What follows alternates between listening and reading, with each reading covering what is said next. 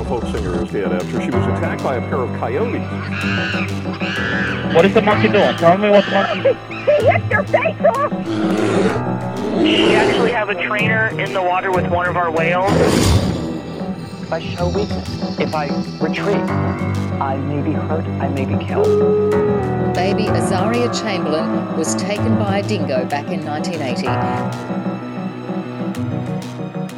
Hello and welcome back to Man It Is, the only true crime podcast on the internet where all the killers are real animals. My name is James and thank you one and all for joining me for a really interesting episode this week. Very research heavy, very information dense episode. Today we are talking about a ferry disaster that occurred on the Amazon River in the 1980s that led to the death of 300 people. Now, I know what you're thinking, a ferry? Hey, that's not a type of animal, that's a boat. Why is it on an episode of Man It Is? Well, because my friend, my curious friend, from now on I'm going to call you Curious George, you're so curious. The reason we're talking about this today is that not all of the victims died in the crash, not all the victims died from drowning. Something was in the water that contributed to the deaths of nearly 300 people, and today we are going to get to the bottom of it. That's right, it's another Man It Is mystery episode. It's another episode like the Melloway Terror Beast, like the Wolf, the Beast of Gévaudan. We're not 100% sure what caused these killings, these deaths, but we are going to do our best to find out and get to the bottom of it. Before we move on, I want to acknowledge the main source for this episode. It's an episode of River Monsters hosted by Jeremy Wade, and that episode is called Amazonian Apocalypse or Apocalypse on the Amazon, something like that. You can watch that, I think, on the BBC or some kind of channel like that. But it's a great episode. A lot of information was from there, and a lot of Jeremy Wade's experience kind of went into, you know, the hypotheses that go around solving this mystery. Up until his episode in 2014, not a lot had been done to research this incident in the Amazon. It's been 40 years almost since that happened, so we're going to dive in today. We're going to try and figure out if we can find out what led to the deaths of nearly 300 people that fateful night in 1981. So without further ado, we're going to jump into it. The Sobral Santos II. The Sobral Santos II was a Brazilian ferry which operated on the Amazon River. It was constructed in 1957 and was primarily built from steel. Initially, it was used as a rubber freighter but was later converted to carry passengers and cargo. It was a motor vessel powered by diesel, and it had approximately 600 horsepower. And that, my friends, is the extent of the maritime knowledge and research I could find on this ship. So I hope you appreciated it. It took a very long time to find that out, and I had to translate the page from Portuguese. I thought Brazilians spoke Spanish for like 3 hours while I was trying to figure this out. It's Portuguese. It could have saved me a lot of time. Anyway, on September the 19th in 1981, the Sobral Santos II was making its weekly trip between Santarém and Manaus when it sank in Óbidos Harbour. Earlier that day, 2 other river ferries had been taken off the river due to maintenance issues. Because of this decision to stop these 2 vessels and not replace them with additional ferries, the SS2 became overcrowded with passengers trying to make their way from the river down to Manaus. By the time the ship capsized, it was carrying approximately 500 passengers. Some early reports indicated that the ship was only designed to carry around 300 passengers. In addition to being grossly over capacity, a number of goods had slipped from their containment area, forcing passengers to gather on the exit side of the boat, causing it to list. The ship became unbalanced and it started taking on water. By the evening, the ship was lost to the water and 300 people were dead. Some passengers were unable to escape the internal areas of the ship and drowned, while others were swept away with the current. Some people were crushed by moving cargo and many lost limbs. Hundreds of bodies or body parts were never identified or recovered. Of the 500 approximate people that were supposed to be aboard, only 178 had survived, as reported by the captain Elio Palhares that day. The sinking of the Sobral Santos II was one of the worst maritime disasters to ever occur on the Amazon River in history. A survivor of the disaster, Josina Calades, spoke about her experience during the sinking. She boarded the boat with her 4 children aged between 7 and 2. She was immediately concerned by the overcapacity passenger and cargo areas, but by the time she decided her family should leave, it was too late. The boat had already set sail. When the boat arrived in Obidos Harbour, she was still awake. The first thing that made her think something was amiss was the sound of crashing cargo that had fallen from its holding area on the upper deck. She jumped from her bed and plunged into the water. The boat, unbeknownst to many of the sleeping passengers at the time, had already begun to sink under the surface of the river. Her foot became stuck between pieces of luggage, and when she tried to pull it out, she was deeply cut and began pouring blood into the water. She managed to surface and came face to face with one of her sons, who was looking for her. At this point of the night, the boat was completely submerged, lost to the rivers of Obidos. The water was filled with screaming, bleeding passengers. Josanina says that initially there were hundreds of people in the middle of the river screaming for help, but one by one they disappeared under the surface of the water and didn't come back. Eventually, she says, it was just silence on the water. Josanina was still bleeding, and she says that she feels lucky that she wasn't attacked by whatever was in the water with them. Her and her son were taken to a nearby hospital where she was thankfully reunited with 2 of her other children. However, and very sadly, her 2-year-old son, Rui, was gone. His body was recovered the afternoon after the incident. Ever since the disaster in the 1980s, rumours circulated that not all the passengers died from drowning. Many eyewitnesses claim seeing an obscene amount of blood in the water, and others state that a creature, or creatures, were seen feasting on bodies in the water. Tales of man-eating fish spread like wildfire, and many of the survivors never went back in the water for fear of being dragged under by the animal or animals that took their friends, families, and fellow passengers. One man, soon after the ship sank, volunteered to dive down and find out what had gone wrong. After a few short minutes, the diver re-emerged and said, "There's definitely something down there. The movement of the water," and he trailed off. The diver refused to go back down. When the ship was retrieved, bodies were recovered with chunks of missing flesh, and only their hands seemed to be untouched. What caused these deaths and what kind of animal would even be capable of doing this became subject to a debate that would last over 40 years. The Amazon River is the second longest river in the world, and some scientists actually now think it might be the longest, beating the Nile.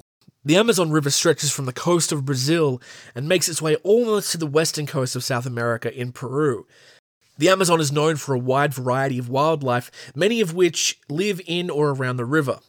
A number of animals could be the alleged culprit that killed and ate many of the victims of the Sobral Santos II disaster. Well-known Amazonian predators include piranhas and anaconda, but the river is also home to bull sharks, black caiman, and even electric eels. Other apex predators that inhabit the shores include jaguar and river dolphins.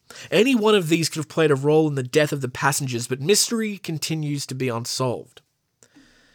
In 2014, British angler Jeremy Wade went to Obidos to investigate the role that local fish species may have played in the loss of life during the disaster.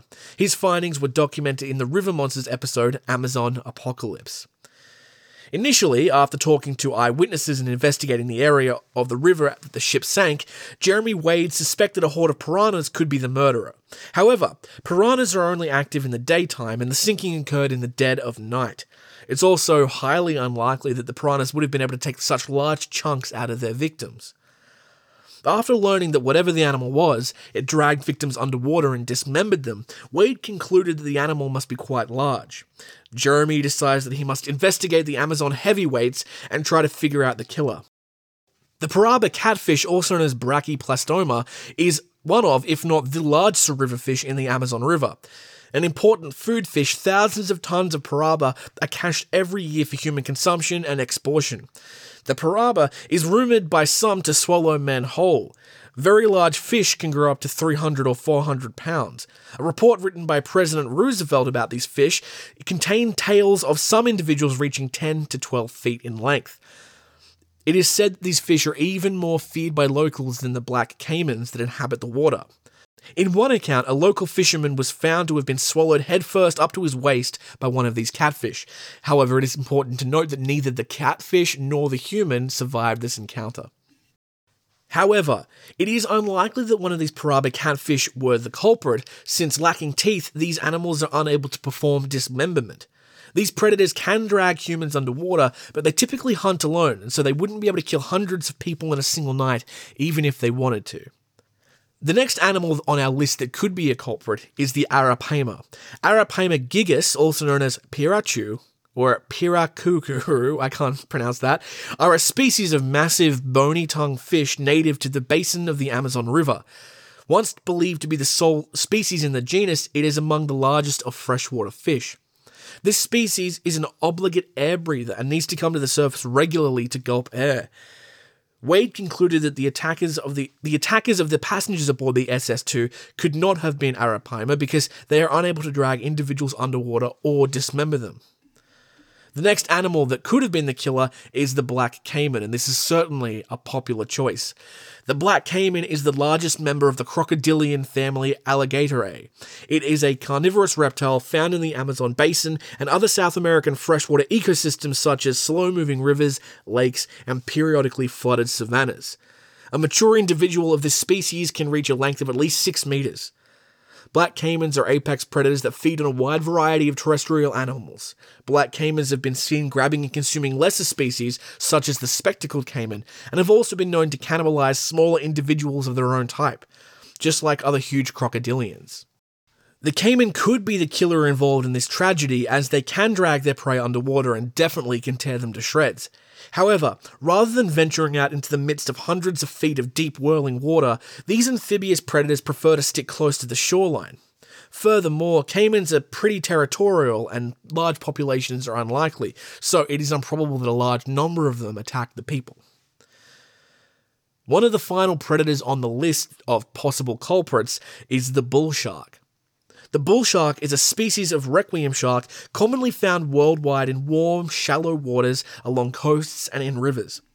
It is known for its aggressive nature and presence in mainly warm, shallow, brackish or freshwater systems, including estuaries and lower reaches of rivers. Bull sharks may actually be the most deadly form of sharks to humans since they are territorial, may be found in a wide variety of environments, and will attack on the first sign of provocation. As with tiger sharks and great whites, bull sharks are among the 3 shark species most known for attacking humans. After conducting research on the bull shark, however, Jeremy Wade came to a conclusion that they are not as numerous as he had previously believed to be in the Amazon. They are also lone hunters that can't take on a large population at once. The next animal that was a suspect was the boto, otherwise known as the river dolphin, the most dangerous mammal in the river. The Amazon river dolphin is the largest species of river dolphin in the world, with adult males reaching around 185 kilograms in weight and 2.5 meters in length. Adults acquire a pinkish color, more prominent in males, giving it the nickname the pink river dolphin. Sexual dimorphism is evident, with males measuring 16% longer than females and weighing about 55% more than females. Like other toothed whales, they have a melon, an organ that is used for biosonar. The dorsal fin, although short in height, is regarded as quite long, and the pectoral fins are also quite large. The fin size, unfused vertebrae, and its relative size allow for improved mobility when navigating flooded forests and capturing prey. They have one of the widest ranges of diets among toothed whales and feed on up to 53 different species of fish, such as croakers, catfish, pteros, and piranha. They also consume other animals such as river turtles, aquatic frogs, and freshwater crabs. The boto is much more adaptable and has been known to assault and even kill bull sharks. Wade has attempted to swim with a number of boto in the past, but he's only spent a short amount of time in the pool before bailing. After researching the boto and their interactions with humans, he realizes they are more or less powerless to dismember or submerge humans. What's more, they don't typically attack humans unless they have done something to irritate them. In the same vein as the riverfish, the caiman, and the bull shark, the boto are ruled out as suspects. Now that all of the large predators in the river basin have been ruled out, Jeremy realizes that it was probably a case of sheer numbers. As a result, he looks into Candiru aku, a parasite that conducts mass nighttime hunts. They can only kill by eating human flesh though, not by ripping off limbs or sucking victims under the water. As he continues fishing, Jeremy learns that catfish formerly populated the lakes in unprecedented numbers. He now returns to the Paraba catfish hypothesis. They may be able to drag individuals underwater and then scavenge on the bodies. He keeps fishing and discovers fresh information about the Parara, also known as the red-tailed catfish. The fish is common for the aquarium trade, although its massive adult size makes it unsuitable for all but the largest aquariums. They feed on fish, crustaceans, and fallen fruit. As a schooling predator, the fish can drag prey beneath the waves in vast numbers. Wade also learns that once they get their victims, the fish are capable of conducting a powerful underwater dive that could easily submerge an adult man. His next catches are several huge red tails and Paraba. He believes he has a general understanding of what transpired this evening, and I think I have come to the same conclusion as Jeremy. This is what I believe as well. The conclusion is that the culprits were likely swarms of Paraba and red-tailed Coda rosa catfish, drawn in by chum from nearby fishing processing operations, and possibly joined by the black piranha and other small carnivorous fish. It's also possible that Boto, caimans, and piranha and bull sharks joined in the frenzy. Large red tails and Paraba are theorized to have dragged the victims underneath the water while they struggled and eventually perished. Large schools of piranha could easily have swum in the next morning during the daytime for an easy breakfast. And that, my friends, is the story of the Sorboral Santos II sinking, a big mystery that has yet to be confirmed, although Jeremy Wade has come up with a very compelling theory for what happened, and I am in the camp that believes that is likely what happened.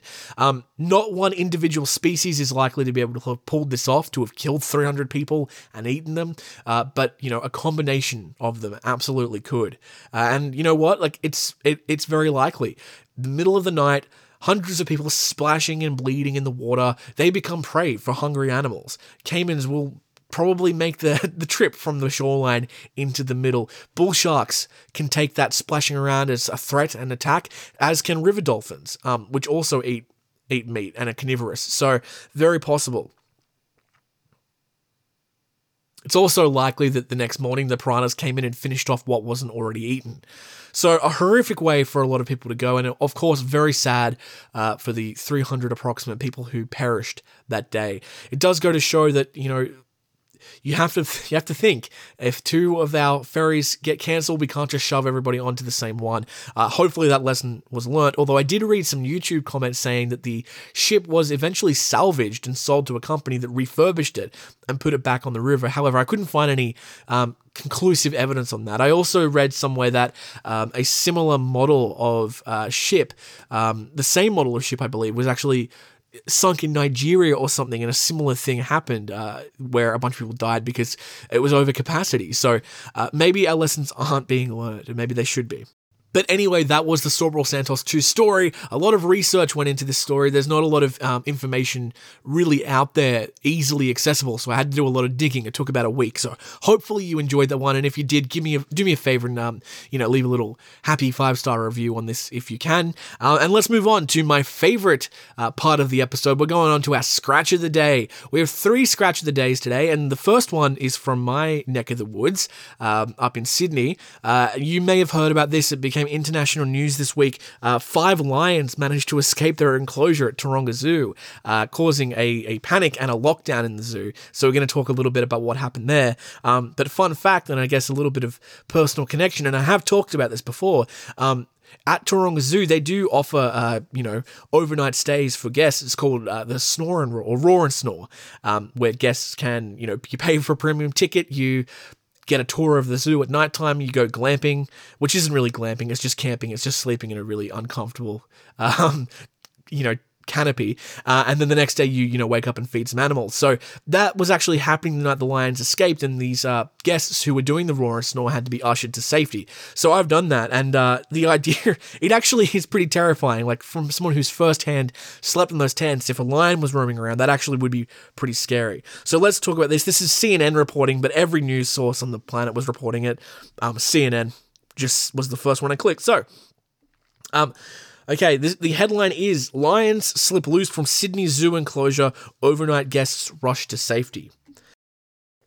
CNN reports 5 lions managed a short escape from their enclosure at Sydney's Taronga Zoo early on Wednesday, prompting the zoo to sound a Code 1 alert and rush guests of its Roar and Snore overnight stay program to safety.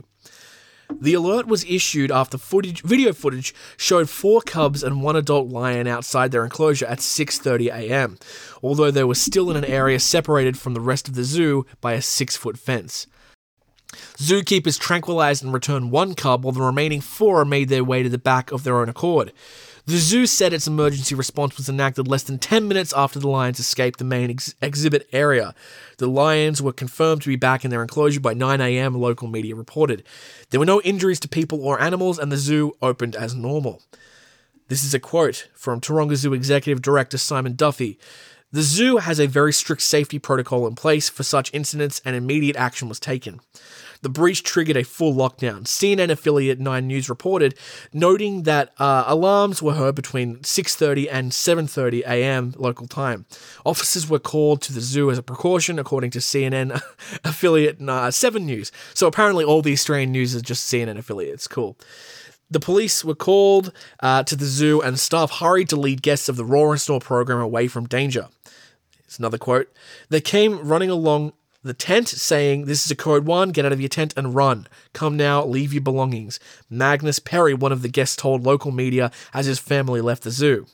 Taronga Zoo, the largest in the city, is home to 7 lions, including 5 cubs and 2 adults, according to its website. The zoo does not yet know how the animals escaped and has launched a formal review. I'm going to check into that because I swear I saw another news article that said that they did figure it out. So here we go. This is from 7 News, which is apparently a CNN affiliate. This headline reads, Taronga Zoo reveals how 5 lions escaped enclosure as guests speak out. So, Sydney's Taronga Zoo has offered an explanation as to how 5 lions managed to escape their enclosure on Wednesday morning. However, many questions still remain about the incident. 4 cubs and 1 adult lion were found in a small space were found in a small space outside their main exhibit at about 6:30 a.m., sending the whole zoo into a lockdown. About 50 guests were taking part in the zoo's Roar and Snore overnight camping experience. They were on site at the time of the incident. Some of the guests were forced to hide in a bathroom for almost 90 minutes. I've been in those bathrooms, and they're not too bad, so whatever.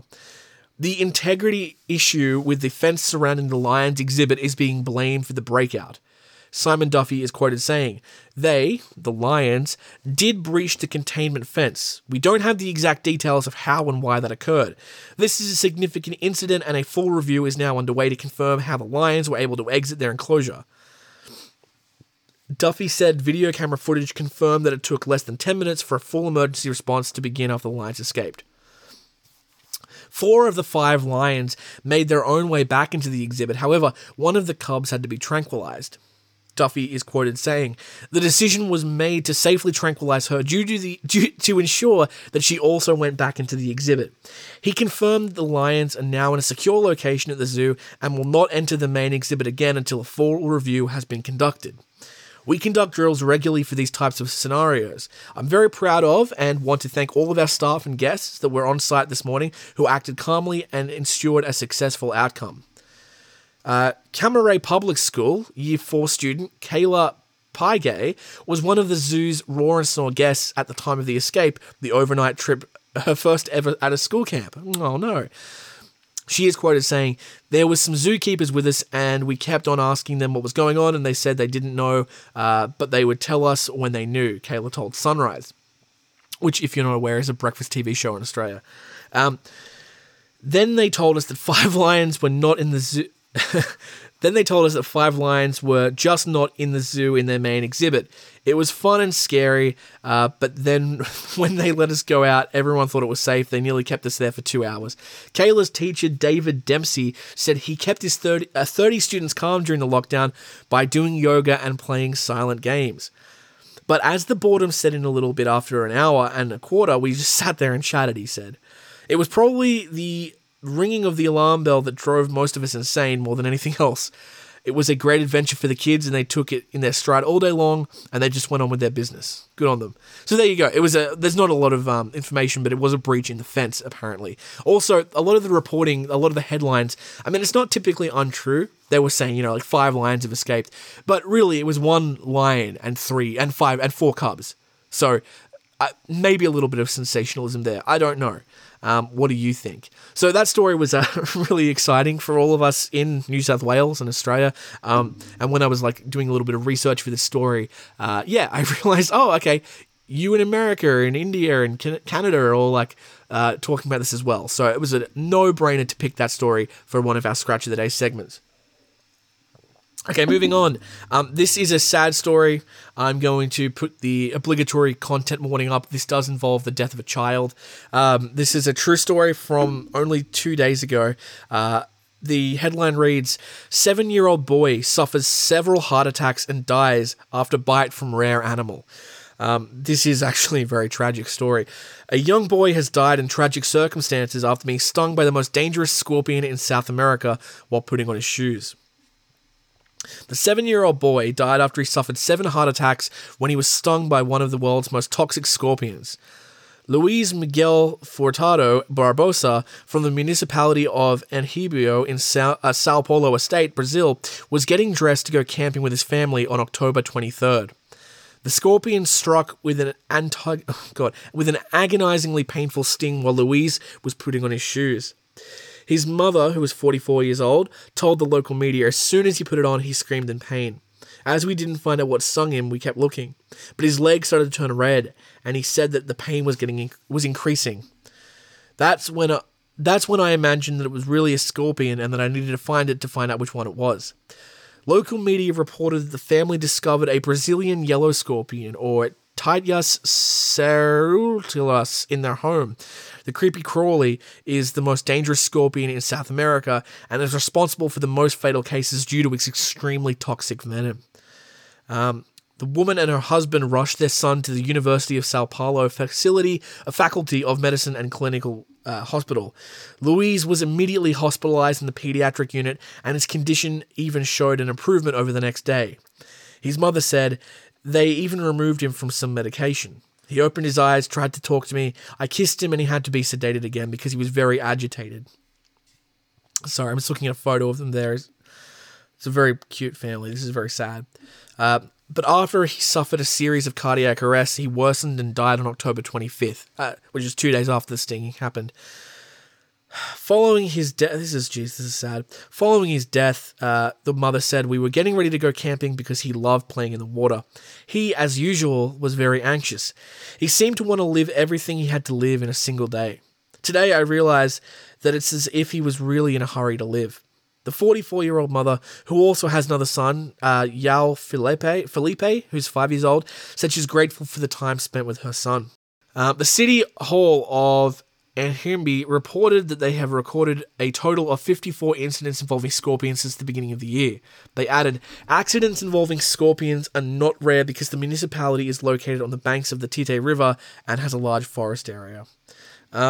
Really sad. I don't know if people in America do this, but in Australia, even in metropolitan areas of Australia, we're always taught, even when we're kids, if you leave your shoes outside, that you always check them for spiders. Not necessarily scorpions, but you always hold them upside down and tap them out. And I guess that might be a good lesson here as well. Although I just don't know. It's just really sad. There's nothing really to take away from this. A young boy died from a scorpion bite. That's it's really, really, really sad. I'm going to move on now to our final story. This also involves children, but I believe not a death. So this is from 7 News as well. The headline reads, children injured in terrifying sea lion attack in Lancelin. Despite their playful nature, the wild animals can still pose a dangerous risk to beachgoers. 2 children have been attacked by a sea lion at a popular Western Australia tourist town in a terrifying end to school holidays. The youngsters, who 7 News understands are both under the age of 10 years old, were injured on Sunday afternoon when the animal attacked in Lancelin, a coastal town about 127 kilometres north of Perth. The children were given first aid at the town's nursing post before being taken via an ambulance to Perth, where they were admitted to Joondalup Health Campus. They were transferred to Perth's Children's Hospital overnight with non-life-threatening injuries. One child was discharged earlier on Monday, while the other patient remained at BCH in a stable condition as of Monday night. Lancelin is home to a number of sea lions, which are known to be curious and considered not typically dangerous to humans. But despite their playful nature, the wild animals can still pose a dangerous risk to beachgoers and can attack when they are feeling threatened. In 2007, a 13-year-old girl was mauled by a sea lion at the popular holiday town. She suffered a broken jaw and cuts to her throat after she says the wild animal launched itself out of the water and bit her on the face as she surfed behind a boat. Jeez. Sydney Aquarium marine scientist Grant Willis said the girl being attacked while she was out on the water was bizarre. He told AP News Agency in 2007 that the protected species would only attack humans if provoked. It may have been like a ragdoll toy. It could have been play for them, just wanting to shake it around, he said. That's all the information there is there. So thankfully those kids did not pass away from that attack, but a reminder that sea lions are not to be played with. They're not dogs. Well, actually, I guess more accurately, they are like sea dogs, but in the sense that like you don't just go up and pat any dog because it can bite you on the face and break your jaw. Guys, that is it for our episode today. Thank you so much for joining us. Like I said at the outset, a lot of research went into this episode, so please throw us a happy review. Give us a follow on Instagram as well. I noticed that, we've been having that Instagram going for about a year now, and we don't have very many followers. So go and give that a follow. We always post our, new episode updates when we do launch new episodes. So if you follow the Instagram, that way you'll never miss an episode. And we have a bunch of other social media bullshit you can do as well. As always, feel free to send me an email to give me any feedback or to send in any ideas for stories for Man-Eater episodes or your stories for Killer Cryptids episodes or Man-Eater movies. And one final thank you to everyone on the Patreon. There's like 2 people. But thank you so much to those people for supporting the show. Really appreciate it. If you didn't see, we released a little tier list video on Patreon, and we also uploaded the audio of that to the podcast feed. So if you wanted to have a listen to what that was like, you could have done that, and you still can. And if you want to watch the video version of that, you can check it out on Patreon for $5 a month. You can join up and get a bunch of stuff, including that video and lots of other little things as well. And it's only $5 a month in Australia. For Americans, it's probably close to like $2.50 a month. So I think is worth it. Give it a look if you want to. I'm not your dad. You don't have to. I'm not your fucking dad. I wish I was, though. I'd be a good dad to you. If you didn't have a dad out there, I'm only 29, but I'll be your dad. I'll adopt you. That's a weird question just popped into my brain. Can someone younger adopt someone older? Like, can I adopt a 40-year-old? Send me an email with you. If you're a family law specialist, can you give me an answer to that question? Can I adopt a 40-year-old? And if there's any 40-year-olds out there who want to be adopted, let me know. This is a weird ending to the episode, so I'm just going to cut myself off before it gets any weirder. Thank you so much for listening. Join us next week, the next few episodes. Really interesting stories. We're going to be looking at crime and punishment using animals. So the Colosseum in Rome, feeding Christians to lions, the use of elephants for execution in Southeast Asia. And I also found a practice in, I think, Greek and Roman society, although it was in Africa as well, I think, where people would put people in a sack with another animal like snakes or roosters or monkeys and throw the sack into a river. So I want to talk about that mainly because I'm curious as to why people would do that to the animals. Anyway, have a great week, and please, as always, stay safe out there, because as we know, it's a jungle out there.